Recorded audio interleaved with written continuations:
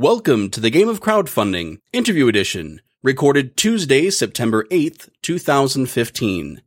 This is Paul Koska, owner of Brick and Brack Games, and I am your host for tonight's episode of the Game of Crowdfunding. A quick shout out to Michael Mendez, who supports All Us Geeks over on Patreon. Thanks so much, Michael. You rock our socks. If you'd like a shout out too, make sure to check out our Patreon page. There should be a link in the show notes. And now, on to the interview. And who is joining me this evening on Skype? Hi, I'm Jeff from Cosmic Wombat Games. And this is Nathan, also from Cosmic Wombat Games. And if I'm correct, you share a last name, yes? You are brothers? Correct. That is correct. And you somehow run a business without bloodshed? Well, we run a business, I'm not sure I could say fully without bloodshed. No, we do pretty well together. We have had some disagreements, but we always seem to work them out. Correct, yeah. There have definitely been some heated moments, but it always works out for the better in the end, so. I am impressed. I can't even call my family without bloodshed, so that's one mark. It's already impressive for me. Now, Jeff and Nathan and Cosmic Wombat Games have an upcoming Kickstarter, and we will talk about that here in a little bit. But first, we have to open the suitcase here and get out the Jeff King patented warm-up questions. Nice. And the first one, and we'll just address every question will go to both of you. First off, when you're not making games, what do you do for a living? Well, this is Jeff. I'm an engineer. I work at a U.S. Air Force base doing, basically it's like space traffic control. So I keep satellites from running into each other. That's friggin' awesome. Nice. Yeah, I always joke with people that my brother is literally a rocket scientist, so it's good times. Are you like the janitor? Yeah. What's that? Are you like the janitor where he works? Bitter yes, at him? No. Yes, I'm the janitor. I hold all the keys. No, this is Nathan. I work in IT.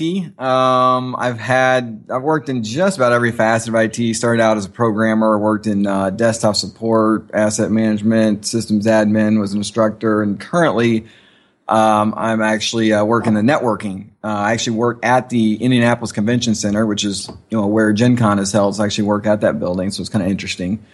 So just handle a lot of the all the networking aspects for that in the stadium. So it's been a good opportunity. Do you get to go to Gen Con? I did actually. I was able to go to Gen Con. So my quote unquote vacation was at the same location where I worked. So that was kind of awkward, but hey, it was Gen Con. It worked. That would be really sad for most people. Well, it's time for vacation. Go back to work. Yes, indeed. It did have some nice benefits though, because if I needed to store stuff temporarily, I could just stuff some stuff in my cubicle or whatever, and it was all good. So more swag. I like it. Jeff always likes to say, this is Jeff King.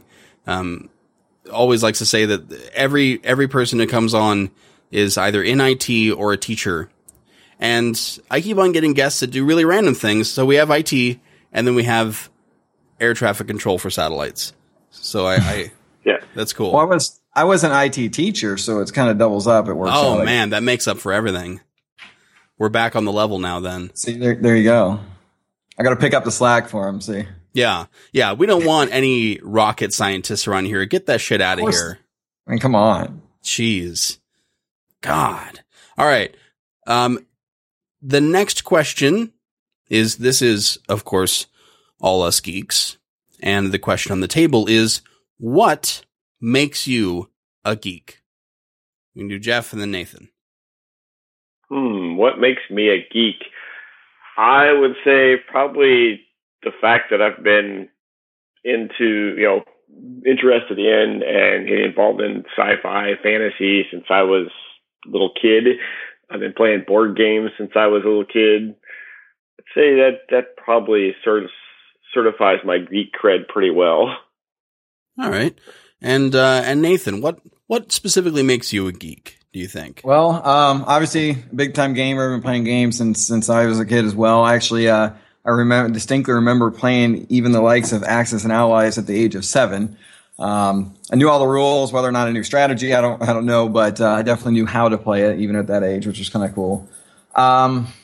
Definitely been in sci-fi. Our whole family, of course, was really big time Trekkies, so pretty big Trekkie. A lot of fantasy stuff. Love Lord of the Rings. I guess my claim to geekdom, though, I guess the epitome, so to speak, would be the year in which the Return of the King movie came out. Jeff, myself, and 2 other friends actually went to basically a Lord of the Rings convention of sorts. And during that convention, at one portion of it that they had at the Medieval Times, I actually ended up dressing up like Gollum, full like body paint. I didn't even come prepared to do it, and I just kind of threw something together. But it worked out. So I dressed up like Gollum, and I even got down did the crawl and everything, and had a friend of mine dressed like dressed like Sam, who had the rope around my neck and would pull me back, and it was great times. I had so many hot chicks coming up and wanting to get their picture taken with me, so it was definitely worth it. Everybody loves Gollum. Exactly.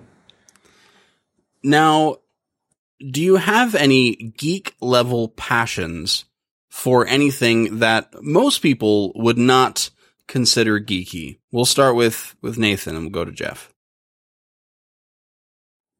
Geek level passions. I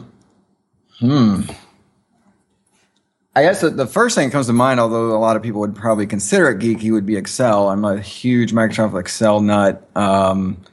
I can do some crazy things in it. Done Excel consulting before and things like that. My brain pretty much operates in Excel, but that's kind of geeky, I guess. So I don't know.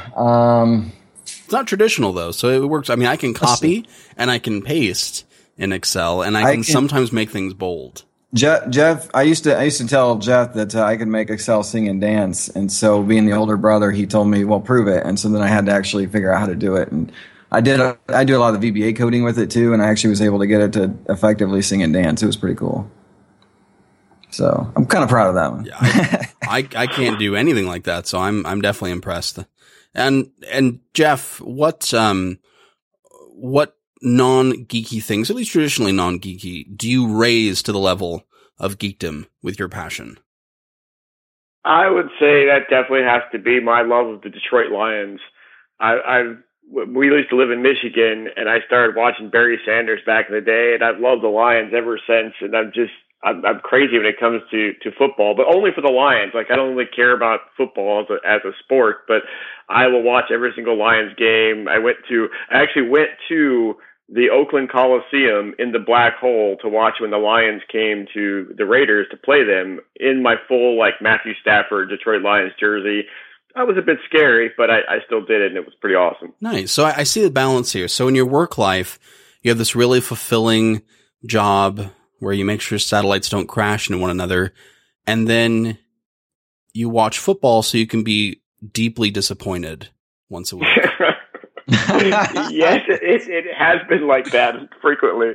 I understand now. I understand. And that's actually kind of interesting because I think most people who are really deep into fantasy football are the kind of guys who would just not ever admit that it is a geeky thing, but fantasy football is absolutely 100% a truly geeky thing. Oh, it is. I saw this meme on Facebook today. It just was funny to me because it showed this picture of these guys sitting around a couch with a TV, and their TV had football on it, and they were like filling out these score sheets and stuff. And the text said, "Fantasy football, D&D for jocks," or something like that. Yeah, and it's even, in some ways, it's even more geeky because you can't even control the game. Like, at least in Dungeons and Dragons and board gaming and all kinds of other stuff, you're in control of what you're doing. But in fantasy football, you're literally just watching someone else control your passion. Yes. Which is very strange to me. Now to round out the Patent Jeff King warm-up questions, what drives you to do what you do? Why publish games? Why get into games at all? Why not some other expression? Well, I think for me, it started just with my love of games in general. I've always really loved games, and I wanted to be involved in the game business in some way to help bring games to people. And I didn't know quite starting out if it was I was going to do design or if I was going to do some kind of retail thing or what. And I realized after talking to Nathan, and we actually looked into this game we have coming on Kickstarter. So I'll give a teaser here of Campaign Trail because my dad designed it, and Nathan and I were looking at it, and we really wanted to bring that game to market. And I think that's where the passion first came for actually publishing games, because it was already designed, but we really found a lot of self-actualization, and we found a lot of just fulfillment in taking a game and perfecting it and developing it and making it just shine for the public consumption. And what draws you into it, Nathan? Somewhat the same. I mean, I would say obviously the same aspect as far as the board gaming. Again, I remember playing board games as a kid. I mean, there were times when I'm actually the youngest of our family. There's four siblings, four of us. And I remember times when the older siblings had gone off to college or whatever, and I'd be sitting there. I'd have nobody to play with, so I'd actually make up my own solo play rules on different games or whatever, just to, have something, to be able to play, if you will. So I always had a passion for board games, and of course, with the splurge of the board game industry within the last couple decades, it's been amazing to see all the different possibilities that are out there. From the business side of it, I would say, in addition to my IT, I actually have an MBA, and so I've enjoyed that business side. Like I said, with the Excel stuff, I'm very much analytical between that and the programming. So I have that analytical mind and delving into all the different nuts and bolts of a business and so on. And actually, as far back as I can remember, I always wanted to do something as far as like starting a business or being an entrepreneur in some form or fashion. I had no idea. I had all these weird ideas back when I was younger, of course. And I tend to be very much an optimistic, very much a dreamer. And so a lot of times I dream up these weird things that would just never happen. But of course, as a kid, you think anything can happen.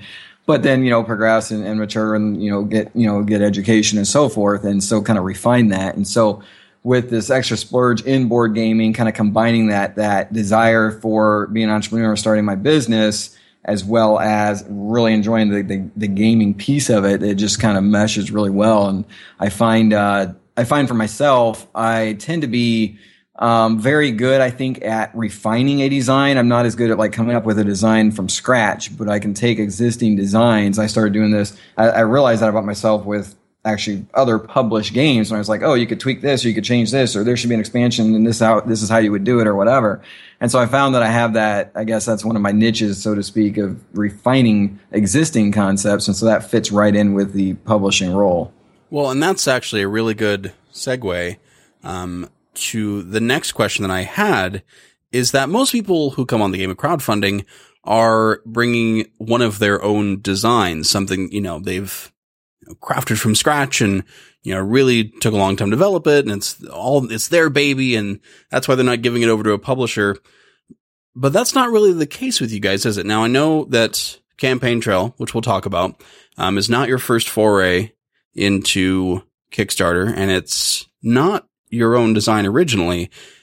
Is the previous game that you had on there, Stones of Fate, was that a design of one of you? Or are you really focused on the publishing side? The short answer to your question is that we are definitely on the side of the publishing aspect. We have, Stones of Fate out. We have Campaign Trail coming, and we have about 4 or 5 other games in our pipeline. And out of all those, none of them that we have designed ourselves. With regard specifically to Stones of Fate, it was a game designed by a friend of mine, Luke Laurie, and we picked that one up knowing that starting out, we need something that was very simple and easy to do. It's a short game. It's a relatively simple and easy game to teach, although with a lot of depth to it. We thought it was a perfect game.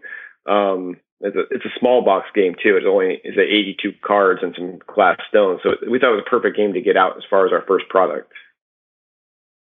Now, for those who are, for the benefit of those who are listening, because a lot of people listen to this are people who have games and are interested in getting them out there into the marketplace. So hearing from a publisher, which is kind of a rare thing on this podcast, is an interesting kind of perspective. So what kind of game is in your wheelhouse? What is Cosmic Wombat Games really attracted to? As far as that, I would say, I don't know if there's any one specific type per se. I mean, there's a few things that we probably won't do. We don't want to make any promises. Like we typically, wouldn't do something like a miniatures or RPG or something along those lines. But other than that, really, our wheelhouse, if you will, is actually variety, as weird as it may sound in that sense, because we wanted to have in our repertoire, so to speak, we wanted to have a variety of different types of games, both in mechanics and age groups and depth of play and all those types of things. So even within the 6 games that we have signed, there's a fair amount, like the campaign trail, which we'll talk about, is roughly about a 2-hour long. It's a strategy game and so on. Stones of Fate that Jeff just mentioned is a lighter kind of lighter strategy, simple, 20 minutes-ish time frame. We actually have one that we're developing that's a dice-based game. It's more for family-oriented. We have another one that's kind of a take on a route building that's more kind of open to new gamers, kind of a gateway-ish game, if you will.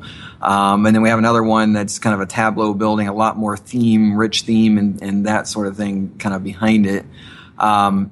So there's a lot of variety there, and that's kind of what we want. And we're looking at others that we had a lot of pitches to us this year at Gen Con as well, and so we're kind of working with those to see what we can take on and time frame and all of that. But even those were even additional varieties. So, all right. So if someone is listening at their desk and pretending to work, and they think, well, I have a game that is neither miniatures nor an RPG, I should pitch it to them. What is the best way for you as a publisher to be reached about someone submitting a game to you? So there's a couple different methods. They could definitely email us. It's either Jeff at CosmicWombatGames.com or Nathan at CosmicWombatGames.com. Our website also has a means to email us through the website.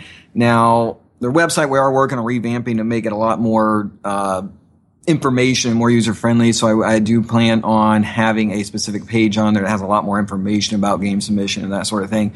But that's one way. They can even reach out to us on Facebook, even Twitter, although that probably wouldn't be as good as those other methods. But there's a lot of different methods there. Even we've even had some people like at the booth at Gen Con just come up. Now, obviously, that's a little bit hit and miss because we're very, very busy at Gen Con, so we may not have time. A lot of the people pitch to us, they scheduled ahead of time, which would be the preferred method.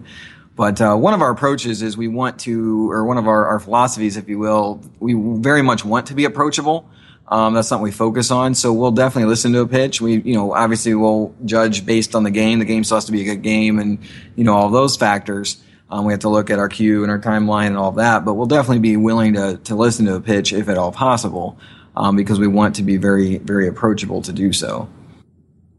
So when you guys are not publishing games, what games do you like to play in your spare time? I play a lot of, I have a Saturday regular game group that meets every Saturday, although I haven't having a chance to get to it recently because I've been working on publishing games. But when I do get a chance to go, we play all kinds of strategy games, a lot of the current hot games. I actually have found that the game Viticulture I play quite a bit with my wife. She and I play a 2-player, and that's been a really fun 2-player game we found that works really well for us. Well, Jamie will be pleased to hear that somewhere. Nice. For me, ironically, I don't get as much opportunity to play games as much as I'd like. I'm working with trying to find some game groups, and I found one, but then a lot of the meetups I've had recently were at, other smaller cons I was involved in or other meetings or whatever. And between work and working so much on a lot of the Cosmic Wombat, not just the game development, but the business side of things, as well as having a 2-year-old, it kind of keeps me busy. So, I don't have as much free time, unfortunately, with all those different factors, but I do enjoy playing more or less anything. Recently I was at least able to play. I played that new, fairly new Cacao game, or however you pronounce it. And, also was able to play New York 1901. Both of those, were very good and really enjoyed those. So. Nice. To move on to kind of getting closer to our topic here. As I mentioned before, this is not your first foray into Kickstarter. Cosmic Wombat has been on Kickstarter before with Stones of Fate, but you did not get out the first time. The first time was not successful. So let's talk about that for a second. Let's talk about the journey of going from, a campaign that didn't work to one that definitely did. So what was the biggest thing that you guys learned your first time out on Kickstarter? I think for me, it was just the network that's really required to be successful on Kickstarter. We were kind of naive starting out and realized and thought, we'll just throw it up there and people will come back because it's a great game. And it is a great game, but that doesn't necessarily mean people have any clue that it is or even that it exists. And so that was really an eye-opener, is that we just didn't have the reach and the network that we should have had going into it. And that's definitely a huge aspect there. And then we kind of reevaluated some of the graphic design piece of it. We reached out again, and part of that networking was also just getting more actual feedback on different elements of the Kickstarter itself, or the graphic design, or, what do we do wrong, what do we do right, and getting that actual consensus, that customer feedback on that. One of the other major factors we looked at was the pricing. We reached out to additional printers to look at our pricing so we could lower our goal amount, because, having that lower goal amount and the higher, percentage funded in the first few days on Kickstarter and all those things definitely goes a long way. So that was able to help us significantly also. So what would you say were the biggest differences between the way you guys ran the first campaign versus the way you ran the second campaign? Or were there big differences during the actual campaign itself? One of the big differences was, Nathan just mentioned, was the goal amount. Because at first we had set our goal amount for 19,000, and then we went down to like 12,500 based on finding a new printer and doing or trying to be able to do fewer copies. So that was the big thing. I think as far as how we ran the campaign the first time versus second time was probably just more engagement with the social media platforms like Google Plus and Facebook. And I reached out to so many different Facebook groups that I hadn't even been a part of previously, and started chatting with people on those about the game, and offering them print and plays of the game and things like that.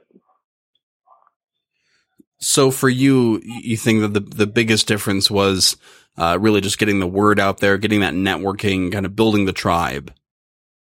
Yes. All right. It's good information.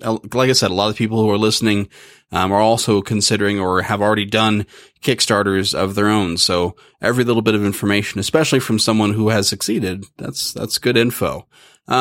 Before we move on to the game itself, just real quick, if you're listening, you should log on to the Cosmic Wombat website, and you'll find that it's a really nice, simple, cleanly designed website. And I think I know the answer to this, but who made your website? I actually made that on the Wix.com platform. That's pretty awesome to hear you say that too, because I have this vision in my head of refining it and tweaking it and so on. It's just been on the back burner because we've had so much else going on. So we'll continue to revamp it as time goes on, of course, but that's good to hear. Yeah, I just went on there. It was really clean. The menus looked nice. There was a shopping cart built in. And I think a lot of people, a lot of people have independent companies that are trying to sell games out of the back of their car, basically. And so being able to have all that, built into the website's really nice. So kudos to that. Now, I would say in that regards, into some of the previous comments from the publisher side about what you mentioned about people, and I have seen that where a lot of people that design their own game, and then they go and try to self-publish, and there's nothing inherently wrong with that. But I would also say, and this isn't from trying to be selfish, because we're more than happy to point you in the direction of other publishers if a particular game isn't for us or whatever, because again, we want to be, approachable and friendly and give back to the community and all of that. But I would say it's actually, to a designer, it's very, very beneficial to have other people work on your game or develop your game. Jeff and I are members of the League of Game Makers, and it's a blog that we provide a lot of different resources, and that's been a general consensus from several of those individuals, both designers and publishers alike. Because having extra eyes on it never hurts. Having extra, development. Because I definitely get the concept of, it's your baby. But if a publisher signs a game, they want it to sell as much as you do, if not more. And so having that extra team behind you, and one of our philosophies also is to kind of work collaboratively with the designer. We don't just say, hey, we're going to sign the game, and now you can go shut up and sit down over there and I'll just throw you money. That's not how we work. We want to work with you. We want to stay true to your vision, all of those different things. And we've done that pretty successfully, I think, with our designers. Also, the other thing is a lot of self-publishers don't, I think, and there are a lot that do a lot of research, but there's also a fair amount I've found through different social media platforms I've discovered that aren't aware of all the business back end of stuff that happens. And that's kind of the point behind a publisher. So it allows the designer to focus on the designs that they have in mind, and then the publisher can do some of those other things with the printing and marketing and networking and, conventions and all these different things that go into it. So it kind of makes a great partnership. And so I would recommend, there's pros and cons either way, ultimately, I suppose. But I would just throw that out there in relation to kind of what we've been talking about, that something to consider, going with a publisher versus the self-publishing route. Well, it's a very interesting point. I think it's a lot of stuff to chew on for the people thinking at home and listening. Now let's move on to the game specifically now that is on Kickstarter right now. We're talking about the game Campaign Trail. And really quick, what is the elevator pitch for Campaign Trail? Nathan, I'll let you handle that one. Oh, the elevator pitch. Well, Campaign Trail is a 2 to 6 player resource management strategy game that plays in about 2 hours. Players take on the role of candidates vying for presidency of the United States. With 2 and 3 players, it is one-on-one. With 4 to 6 players, you actually play in teams as teams of 2 with your running mate. So it's got a kind of a unique team aspect. There's a lot going on. It's very simple to play. You have a hand of cards. Each card has 4 different action options on it. There's 6 total actions in the game. Each card only has 4 of those. And you just play a card, select the action, carry it out. But within that, there's a lot of strategic depth of what action you choose and the timing of when you play those cards. There's things like fundraising, registering voters, you can campaign, you can advertise. There's even some debates in the game that are simulated with the gameplay. You don't actually, verbally debate your opponent, that kind of thing. So there's a lot of different strategy, a lot of back and forth of vying for these different states. There's also some unique aspects like our variable player powers with the candidate cards, and things of that nature. So it's, yeah. All right. And let's talk about, now at first it's kind of interesting that this is essentially a Euro game about America. Is that about right? Essentially. Yeah. So if you like Euro games out there, right off the bat, you got to take a look at Campaign Trail, because there's a lot of really fascinating mechanics going on here. Now let's talk a bit about the development of the game, because as we mentioned just very briefly earlier, this game was made by your dad. Is that correct? Yes, that's correct. I remember playing it with my dad as early. I don't remember the exact age I was. I was like 10, 11 years old, something like that. And he was introducing me to games in general. We played a lot of the old Avalon Hill board games. We played Axis and Allies. And we played a lot of the common, Monopoly and Life and things like that as well. But he was kind of transitioning me and introducing me into some of these other games, like the heavier strategy type of games.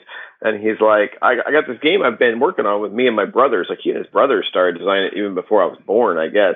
And he's like, want to check this one out? So I'm like, sure. And I played it with him, and I was like, wow, there's something to that. And at the time, I didn't necessarily know, all the depths of the strategy because I was a kid, but I really liked the concept of trying to get these voters into states and trying to win the electoral college. And it was kind of funny because I was the kid in school when I got in, eventually into junior high and high school, and I had my government classes. I was a kid that totally understood the electoral college.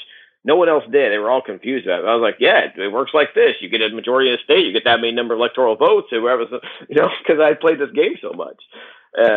So yeah, we've been playing that game for years now.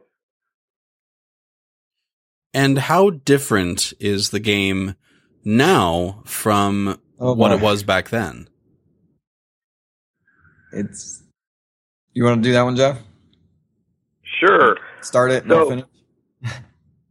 The game now it's actually quite a bit different because what we did was we took his design and we basically what I call modernized it for modern board games. One of the things that he was using in his design was just sheets of paper to track the number of votes. So you had a sheet of paper that had all the different states listed, and you would write down in pencil, like if I go through this state, I put 10 voters in this state. And if I go to this state, I put 10, add that. So I'd race the 10, I put 20. And so it was these like score sheets. So that was one thing we're like, we can't publish a modern game with that kind of score sheets, that kind of consumable thing. Is we have to figure out some way to track the area control aspect on the board. So we added, it went through a lot of different iterations. Yes. We had some things where you're tracking it with some chips, and then we went to the cube idea. So we have wooden cubes that we track it with. And then another thing we did was we changed the card play aspect, because the card play aspect used to occur in phases where you had like an advertising phase, the campaign phase, and you had an event phase. And we changed that to basically say you play a card and it has 4 actions on it, and you just get to choose what action you want to do at that time. So there's no kind of, where players aren't like funneled into a certain action they have to do on a phase. They can just basically play a card from their hand. If advertising works well for them at this point in the game, they can do that. But sometimes it doesn't. Sometimes you want to actually be campaigning right now or fundraising right now instead of doing this other stuff. And so that was really instrumental in bringing it from kind of that early concept into the fully functional like modern board game it is today. We're essentially on from when we kind of took it over, if you will. It kind of sat on the back burner for years, and then we kind of, in fact, Campaign Trail is in part one of the reasons, if you will, or one of the motivators behind starting the company as a whole. And when we took it over, I was talking to my dad about it in about 2011, and that was before we had the company. I was like, well, let's just, let's get it out. See, and he even knew at that time it would need to be modernized, taken away from that paper thing that Jeff was talking about. And so I was like, well, let's get it kind of tweaked, and then let's just take it to Gen Con, see how it goes, see what the reception is, and go from there. And so our first version was at Gen Con 2012, and submitted a bunch of events, ran a bunch of events, had a lot of people really enjoy it. We always do feedback forums with all our games, and we evaluate that and take that to heart, and just to, again, involve the potential customers in that development process, if you will. And so each year at Gen Con, basically the timing worked out so we had a new version each year. So as far as from when we kind of took it over to it within its modern version, if you will, it's currently on its 4th iteration, just within quote unquote modern times, so to speak. So it's been a long road, but it's been very good. Every time we make changes, it's always been for the best, and it's always been based on observations we made or feedback or adding strategy or whatever it may be. But it's always enhanced the game in some way. So, well, that's a very interesting point, because it's something that I always say that the best way to sell a person a game is to get them to play it, because if they can play it, they are so much more likely to then go purchase it or support your Kickstarter or something. So that's why, conventions are so important. Fully agree. Yeah, the convention's been huge for, like you said, getting eyes on it, but it also, that whole feedback process, not just, like I said, we do feedback forums, but also just, a lot of times we just stand back and observe because there's things that we want to see, well, with this mechanic, are the players reacting to it this way, or are they actually doing this other thing that we didn't anticipate or whatever? So we just stand back and kind of make our own observations. So in addition to those feedback forums, we'd have notebooks and we'd have pages and pages of notes throughout the different versions to try to tweak things and enhance and so on. And as far as those players, that dedicated support from the players, it's been really awesome to see. We've actually had a couple people, one in particular comes to mind, that has actually played it at all 4 different Gen Cons. He's actually played all 4 different iterations. So it's been really cool to see some of those people come back year after year. Now, obviously this is about politics. This game is not necessarily about current politics, correct? I mean, we're every time you turn on the news or open a newspaper, or just, I don't know, look at your dog, there's something about politics, about out and about. Now, does your game really focus on that, or is it more about the general landscape? So it's a kind of a cross between the two. I mean, it doesn't set up or try to mimic any particular presidential race. There's no character of, Hillary Clinton. There's no character of Donald Trump or anything like that. So we just have generic. We do have like the Democratic Party, the Republican Party, and then we actually have a third party you can add in at 3 players that we just call an independent party. But with that being said, it does take place in the modern era of politics because the electoral vote totals for the states are set according to the most recent census as of 2010. So, California has 55, Texas has 38, Illinois has 20, and so on and so forth. And then there's also, as far as part of the advertising action within the game, you can advertise on certain issues of the day. And our issues are based on what we thought were current political issues in our current political climate. So you have things like, the economy is always going to be an issue. You have like tax code reform, and you have like environmental conservation. You have the threat of terrorism and things like that. These particular issues that we care about today. Now, obviously, in 10, 20 years, some of those may not be issues anymore. We may have to redo the game or give it a new skin to put on the new current issues of that day and change some of the electoral vote totals around, things like that. But we'll see how this one goes over first, and if this one sells well, then we might be doing some of that. A lot of those issues, though, are the types of issues that have been around for several decades. So they're, in 50, 60, 100 years or whatever, they may not be issues potentially, but they are, the chance of them not being issues in 5 years or so is probably not very high. They probably still will be issues within the near future because of the way they're the issues that we chose and put in there. So, well, when the Android uprising happens in about 10 years, then that's really going to become a hot button issue, I think. There you go. Yes. So for someone who is a politics junkie, for someone who's reads everything all the time, why do they need to get your game right now? The reason they need to get our game is because it's gonna hit a niche for them that they don't have out there right now. We've seen a lot of people have talked to us and come up to us at Gen Con and other conventions, and that's exactly what they said. They say, I'm a politics junkie. I love the political process. I love digging into that, and I just there's not a game out there that really captures that feel for me. And there are some great political games out there, and they'll say that. They're like, I've played some of these other ones, and they're good, but I'm still missing something that captures the modern feel of politics. And they play the game, they're like, this is it. This is what does it.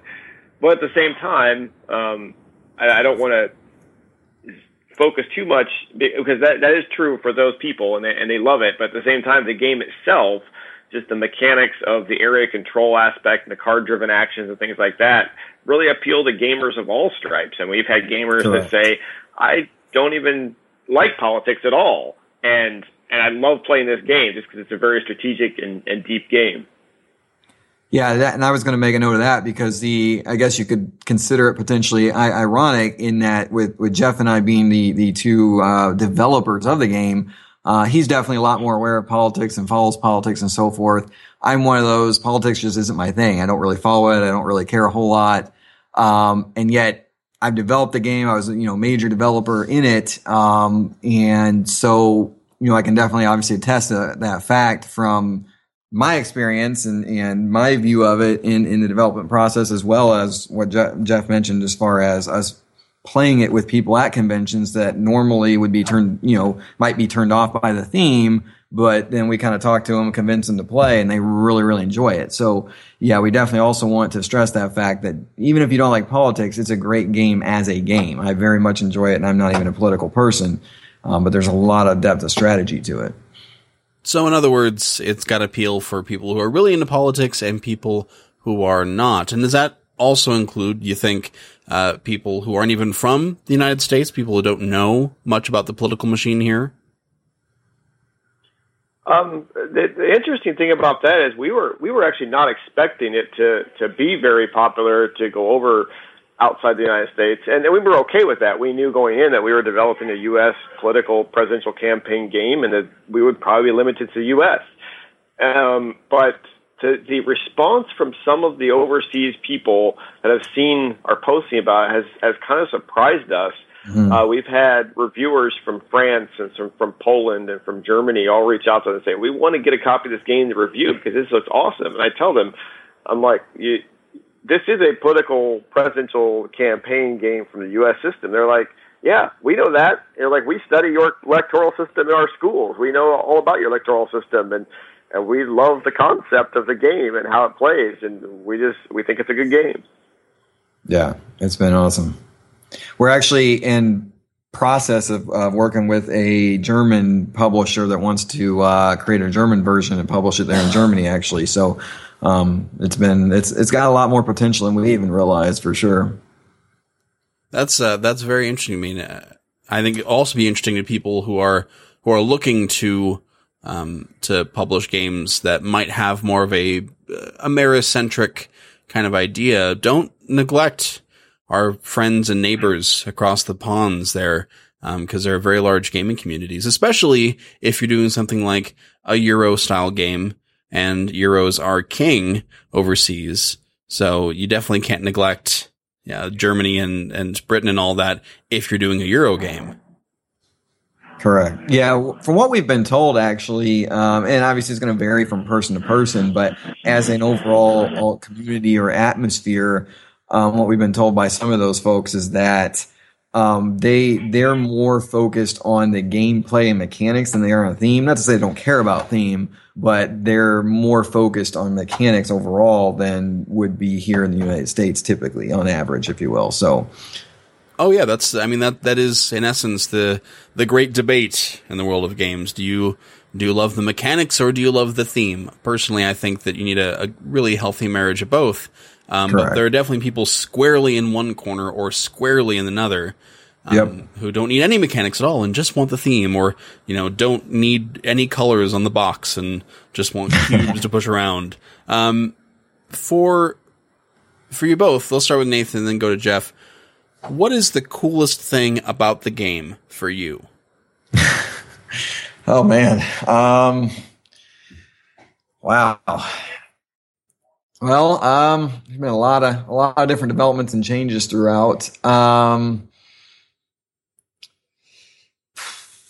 I would say a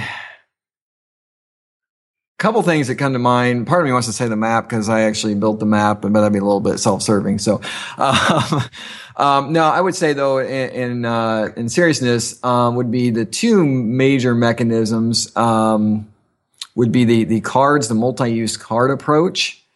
And so having that ability where you can have that timing and there's a big opportunity cost there. I really want a campaign in this, the states that are showing on this card, but I really need money, and this card also gives me a lot of money. But if I play it for the money, there goes my opportunity to, because I have to discard that card. So now I can no longer campaign in those states that are showing. And so there's a lot of that give and take, that piece of, how do I want to play this, the timing of playing when it's best for me.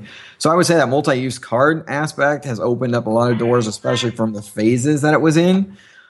previously. And so now you have a lot more options as to focusing on certain specific types of strategies as well. So I'll say the cards. I'll leave the other one that Jeff might mention available for him. If he doesn't, I'll come back and mention it. But Well, I will say the map is a great map. I love the map, so I'll give Nathan his credit for that. Thank you. I think one of the cool things for me that I like about the game, I don't know if this was what Nathan was getting at, but is the candidate cards that and this has been a relatively recent development in the game. We added the concept of having a candidate that you play, and this candidate gives you a special bonus in a certain area. So, like, one of them is the guy that comes from the wealthy family, and he has all kinds of money. He doesn't have to go out and fundraise that much because he has money coming in from everywhere. You know, the other guy is the guy that's a really populist candidate. He's a man of the people. Like, he can actually campaign easier than everybody else. When he campaigns and he holds a campaign rally, he gets way more voters than other people do because he's just so popular a guy. And so the candidate cards and given that special ability, and then how you tie that into your use of those cards, Nathan was talking about, like that concept of, well, now you may not need to use that card for fundraising as much because you can use your lesser valued fundraising cards because you are the rich character. So there's this kind of like, I got to use my candidate's ability in conjunction with how these cards are working within the game, and the incredible depth of strategy just comes out when you add those two together.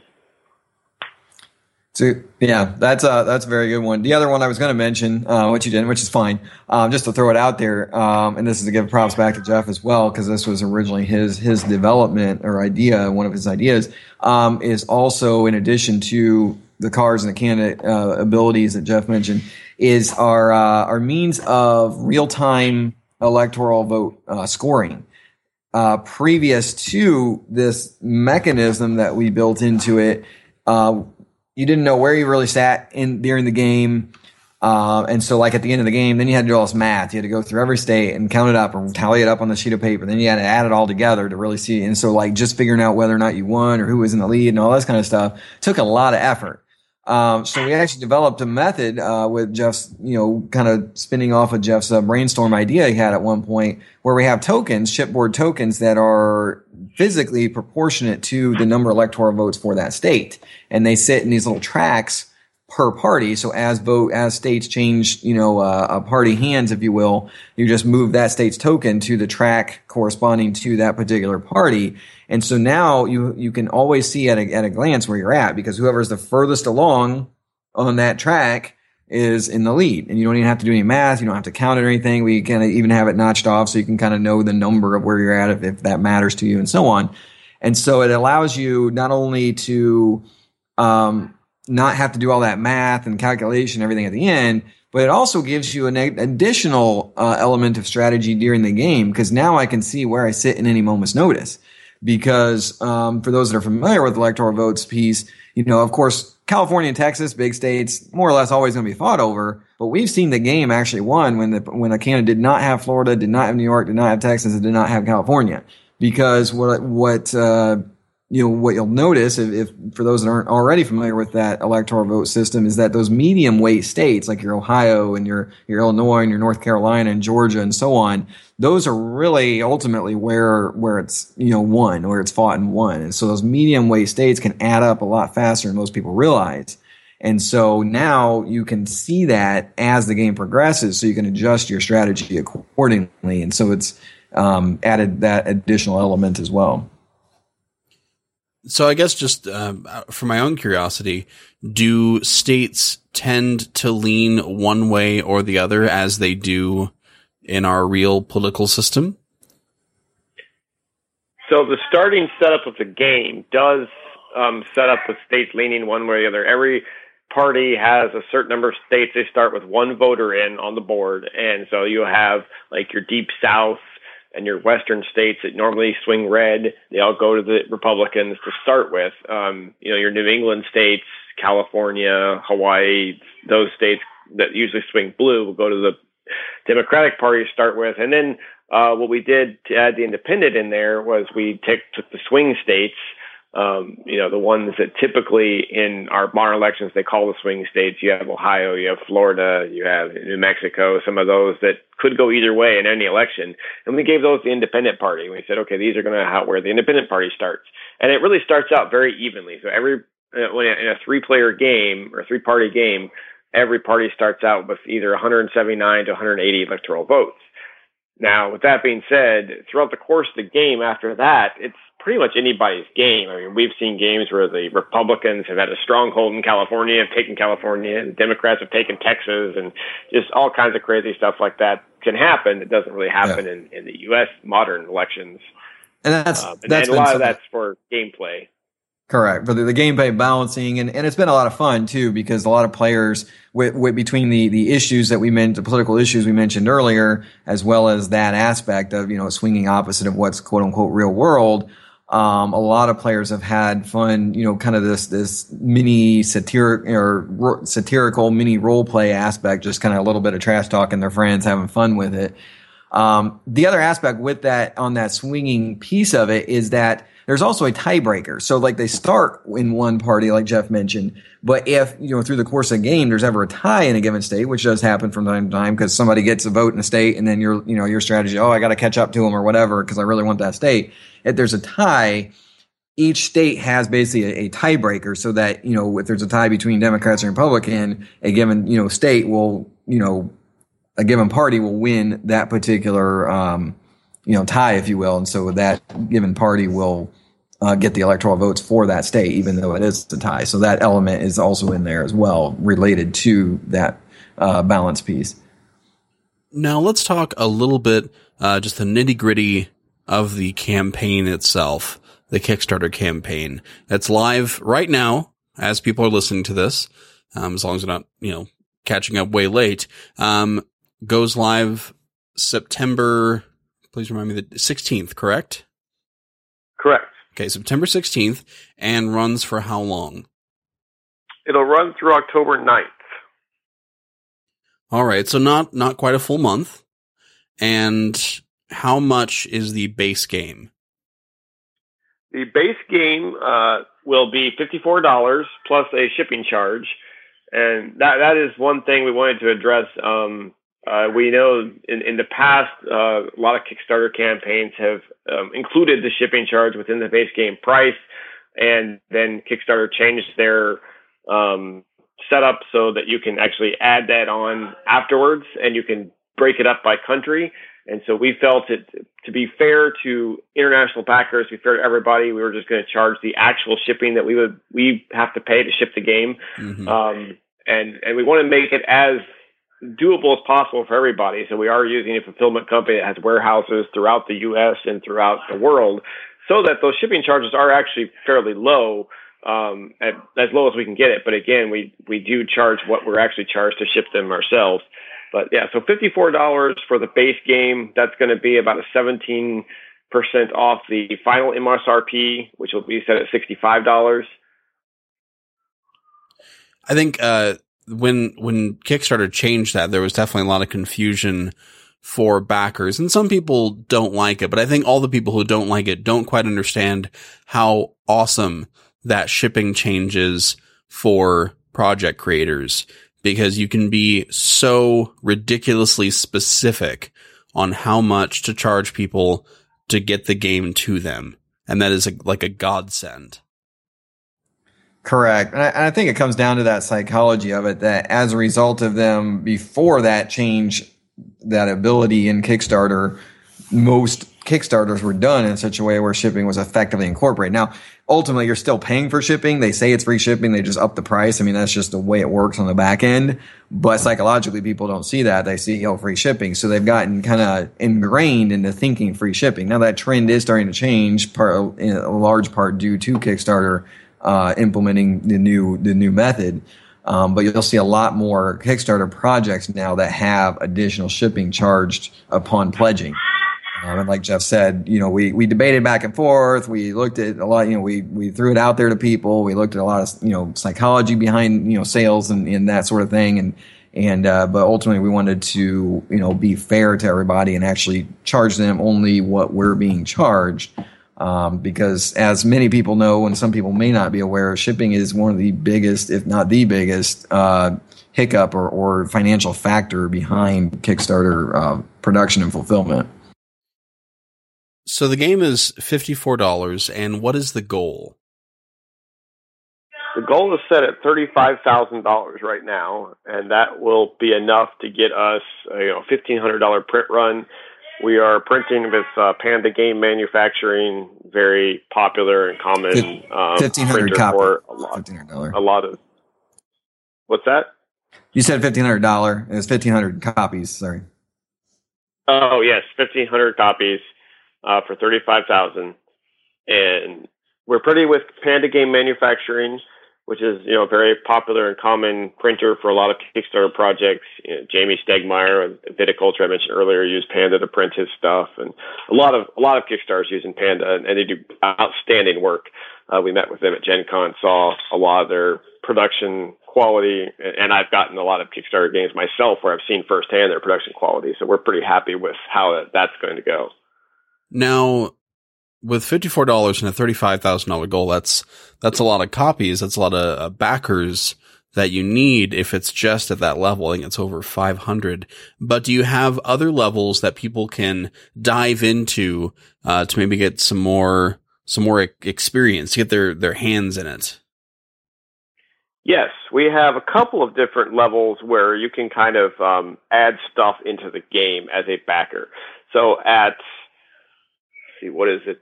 $69, I think it is. $69 is our super pack. We call it our super pack. And again, going off the kind of political theme there, I thought it'd be a fun thing to do to have people actually sponsor a card or buy space on a card for their super pack. As you see a lot in political advertisements today, you'll see, this advertisement will come on. It'll be like paid for by veterans in support of whatever or something like that. And that's a super PAC that's actually paid for that ad to support a particular candidate or not. So in our super PAC version, we're going to have people come up with their unique and fun super PAC names. So some of them I came out with like the League to Support Yellow Meeples, something like that. So just a funny type of thing that they can put on the card. And so we'll actually put that on the card, and the card will actually say somewhere on it. We haven't finalized the graphic design of the card quite yet, but it'll say, this card paid for or purchased for whatever their name is. Now, again, that name's going to be subject to our own approval. We don't want anything that's crude or offensive to anybody. We don't want anything that's off-color humor, things like that. But we'll work with people if they come up with a name we don't necessarily approve. We'll see if we can modify and tweak it to make it work for the game. And then the second level, where you can actually influence the game, is at $155. You can buy into creating a candidate for the game. So those candidate cards I mentioned, they really liked with the special player power and abilities. Those right now, the cards like say candidate 1, candidate 2, candidate 3. They don't have names. So one of the things is these backers are going to be able to do is name the candidate. They're going to be able to give things like a background for the candidate. Say the candidate they want the candidate to be a senator from some state. So they'll be able to give like a title for that, like Senator so-and-so, or maybe General so-and-so if they want to have them have a military background, or like a reverend if they're going to be a preacher from a church or something like that. So any kind of title they want to give that candidate, any kind of name they want to give that candidate, and then they're going to actually help describe the physical appearance and or supply pictures that we can kind of work with our artists to create something resembling their own physical likeness within the game. It's not going to be a direct caricature because some of the reasons that we have pointed out in other articles I won't go into a lot here. But I can point you to a League of Game Makers article where we talk about why we're not going to do a direct caricature of a person in the game. However, they're going to have a lot of control and say over what the character is going to look like. So there you go. You got a couple, if you're listening at home and thinking, you might want to get into this, there's a couple of different options for you to really dig in. Now, speaking of that, if someone at home or at their desk or in their car, I don't know where you listen to this, wherever you listen to this, if you're at home right now and this person is on the fence about pledging, what can you say to them to just go do it right now? Just right now, go make a pledge. What can you say to them? Well, I would say to them, first of all, the game has a very good chance of not even being made if we don't make our funding. So we have to make the $35,000 funding to get the 1,500 copy print run. Without that, we don't have the game at all. And our dad's game he's been working on forever won't make it into stores, won't see the light of day. So we're pretty passionate about it for that reason, because we want to see his dream come to reality. But a lot of people don't know our dad, don't really care about that. So, and we understand that. But the other thing is, it's a really great game, and a lot of people play it. A lot of people enjoyed it. So now is your chance to go and pledge and get the game right now. There's a couple things advantages you have right now. You have the advantage of getting it for cheaper than the MSRP. So like I said, the MSRP is going to be $65 in the end. You can get it for $54 right now. And that MSRP may even go up, because if we hit some stretch goals, we have a lot of good stretch goals planned. They're going to actually upgrade the components of the game quite a bit. So it may actually be a more valuable game in the end, and we may set the MSRP for $70, depending on how many of these stretch goals we have. I can't really predict that, but we will not raise the base price of the game no matter what. So you're going to get it for $54 no matter how many stretch goals we hit. The other things, like I said, the options to influence the game, to have control over a character in the game, to have a fun Super Pack name from your imagination in the game, and then to really help us develop what stretch goals we want to add to the game. Throughout the course of the game, we have some ideas. Throughout the course of the campaign, I should say, we have some ideas on. We have a lot of ideas on upgrades, but we have some ideas on how to include the backers in our process of selecting what upgrades to do. So it may come down to, we may put out a poll to say, would you rather see a thicker card stock in the upgrade, or would you rather see thicker chipboard tokens or something like that, where we kind of leave it up to the backers to decide what kind of upgrade they want to see. And adding to that briefly, I would also say a couple other thoughts that came to mind is, one, just looking at the development and refinement of the game. A lot of games are 1 to 2 years. Typically 2 years is probably pretty average for development. This game has been in development for 4 years. Now, on one hand that may say, oh, you just dragged it on. But no, it's what I talked about earlier. It's we take feedback from people seriously. We've hit numerous conventions. We've literally play tested with hundreds and hundreds of people, receiving feedback every time, making observations, taking notes, tweaking, refining all along the way. So it's a very well refined product. And, if I could provide you quote after quote after quote on those feedback forms of people just praising the game. But more so than that, we have it currently out to 10 or 11, reviewers. By the time the Kickstarter goes live, those reviewers should have their formal reviews published. But we've already had 2 different reviewers reach out to us and personally tell us, here it is, September. And they personally told us that it's the favorite game they played all year, and it's towards the end of the year. So that has impact. We had one guy mention he was just blown away by the amount of balance and strategic depth in the game.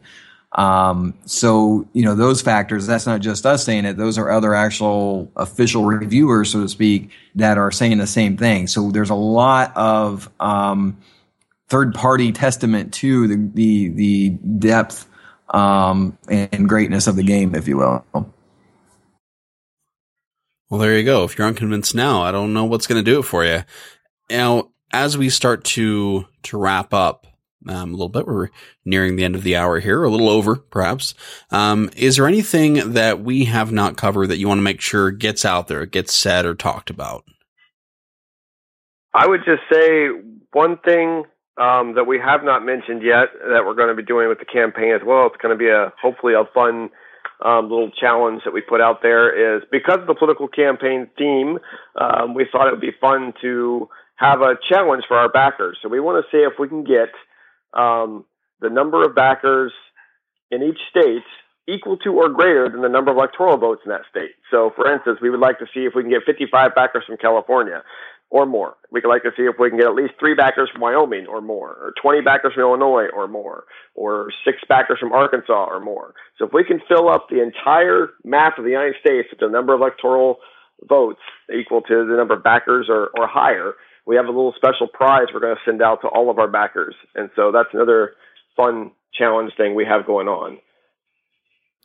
Well, there you go. It's a good motivation if you live in a state with not a lot of people in it, like, Montana or Wyoming or I don't know, lots of other states where you got like 2 electoral votes. Alaska. If you're in Alaska, please pledge. Yeah. The one person who's listening in Alaska. We need 3 people from Alaska, so come out and back us. Are there 3 people in Alaska? Might be the same family, but hey. All 3 of you pledge. Do it. As we just to wrap up here, if someone has been inspired by anything they've heard over the last hour and they want to reach out and communicate with you, what are good ways to reach you? Where are you on the intertubes? We are on Facebook, Cosmic Wombat Games on Facebook. On Twitter, we're at Wombat Games. Our website, www.cosmicwombatgames.com. You can email either myself, Jeff at cosmicwombatgames.com, or Nathan at cosmicwombatgames.com. What else do we have? I think that's about it as far as how you can reach it out Probably to us. about sums it up, yeah. Find us at a convention. We're at a lot of conventions. Well, there you have it. If you're listening, and the League of Game Makers. And the League of Game Makers. So there you have it. Thank you very much for joining me this evening. Now, if you are listening at home and you're on the fence, just go to the Campaign Trail Kickstarter page right now and check it out. It's a beautiful looking game, totally reasonably priced, and they need your support so that they can make this awesome game from their family into stores, because that's just one hell of a story. So, thank you very much, Nathan, and thank you very much, Jeff, for joining me. Thank you. Thank you, and thank you for having us. Absolutely. This has been the Game of Crowdfunding Interview Edition, and I have been your host, Paul Koska. Thank you. Thank you for checking out a United Geeks Network family member. If you enjoyed it and are looking for other online media with a geek culture slant, head over to UnitedGeeksNetwork.com, where you will find Broken Prism Reviews, a YouTube channel bringing you game reviews in 3 parts: unboxing, express gameplay, and a quick rundown of what makes the game stand out. The United Geeks Network. You can broadcast your geekiness at UnitedGeeksNetwork.com.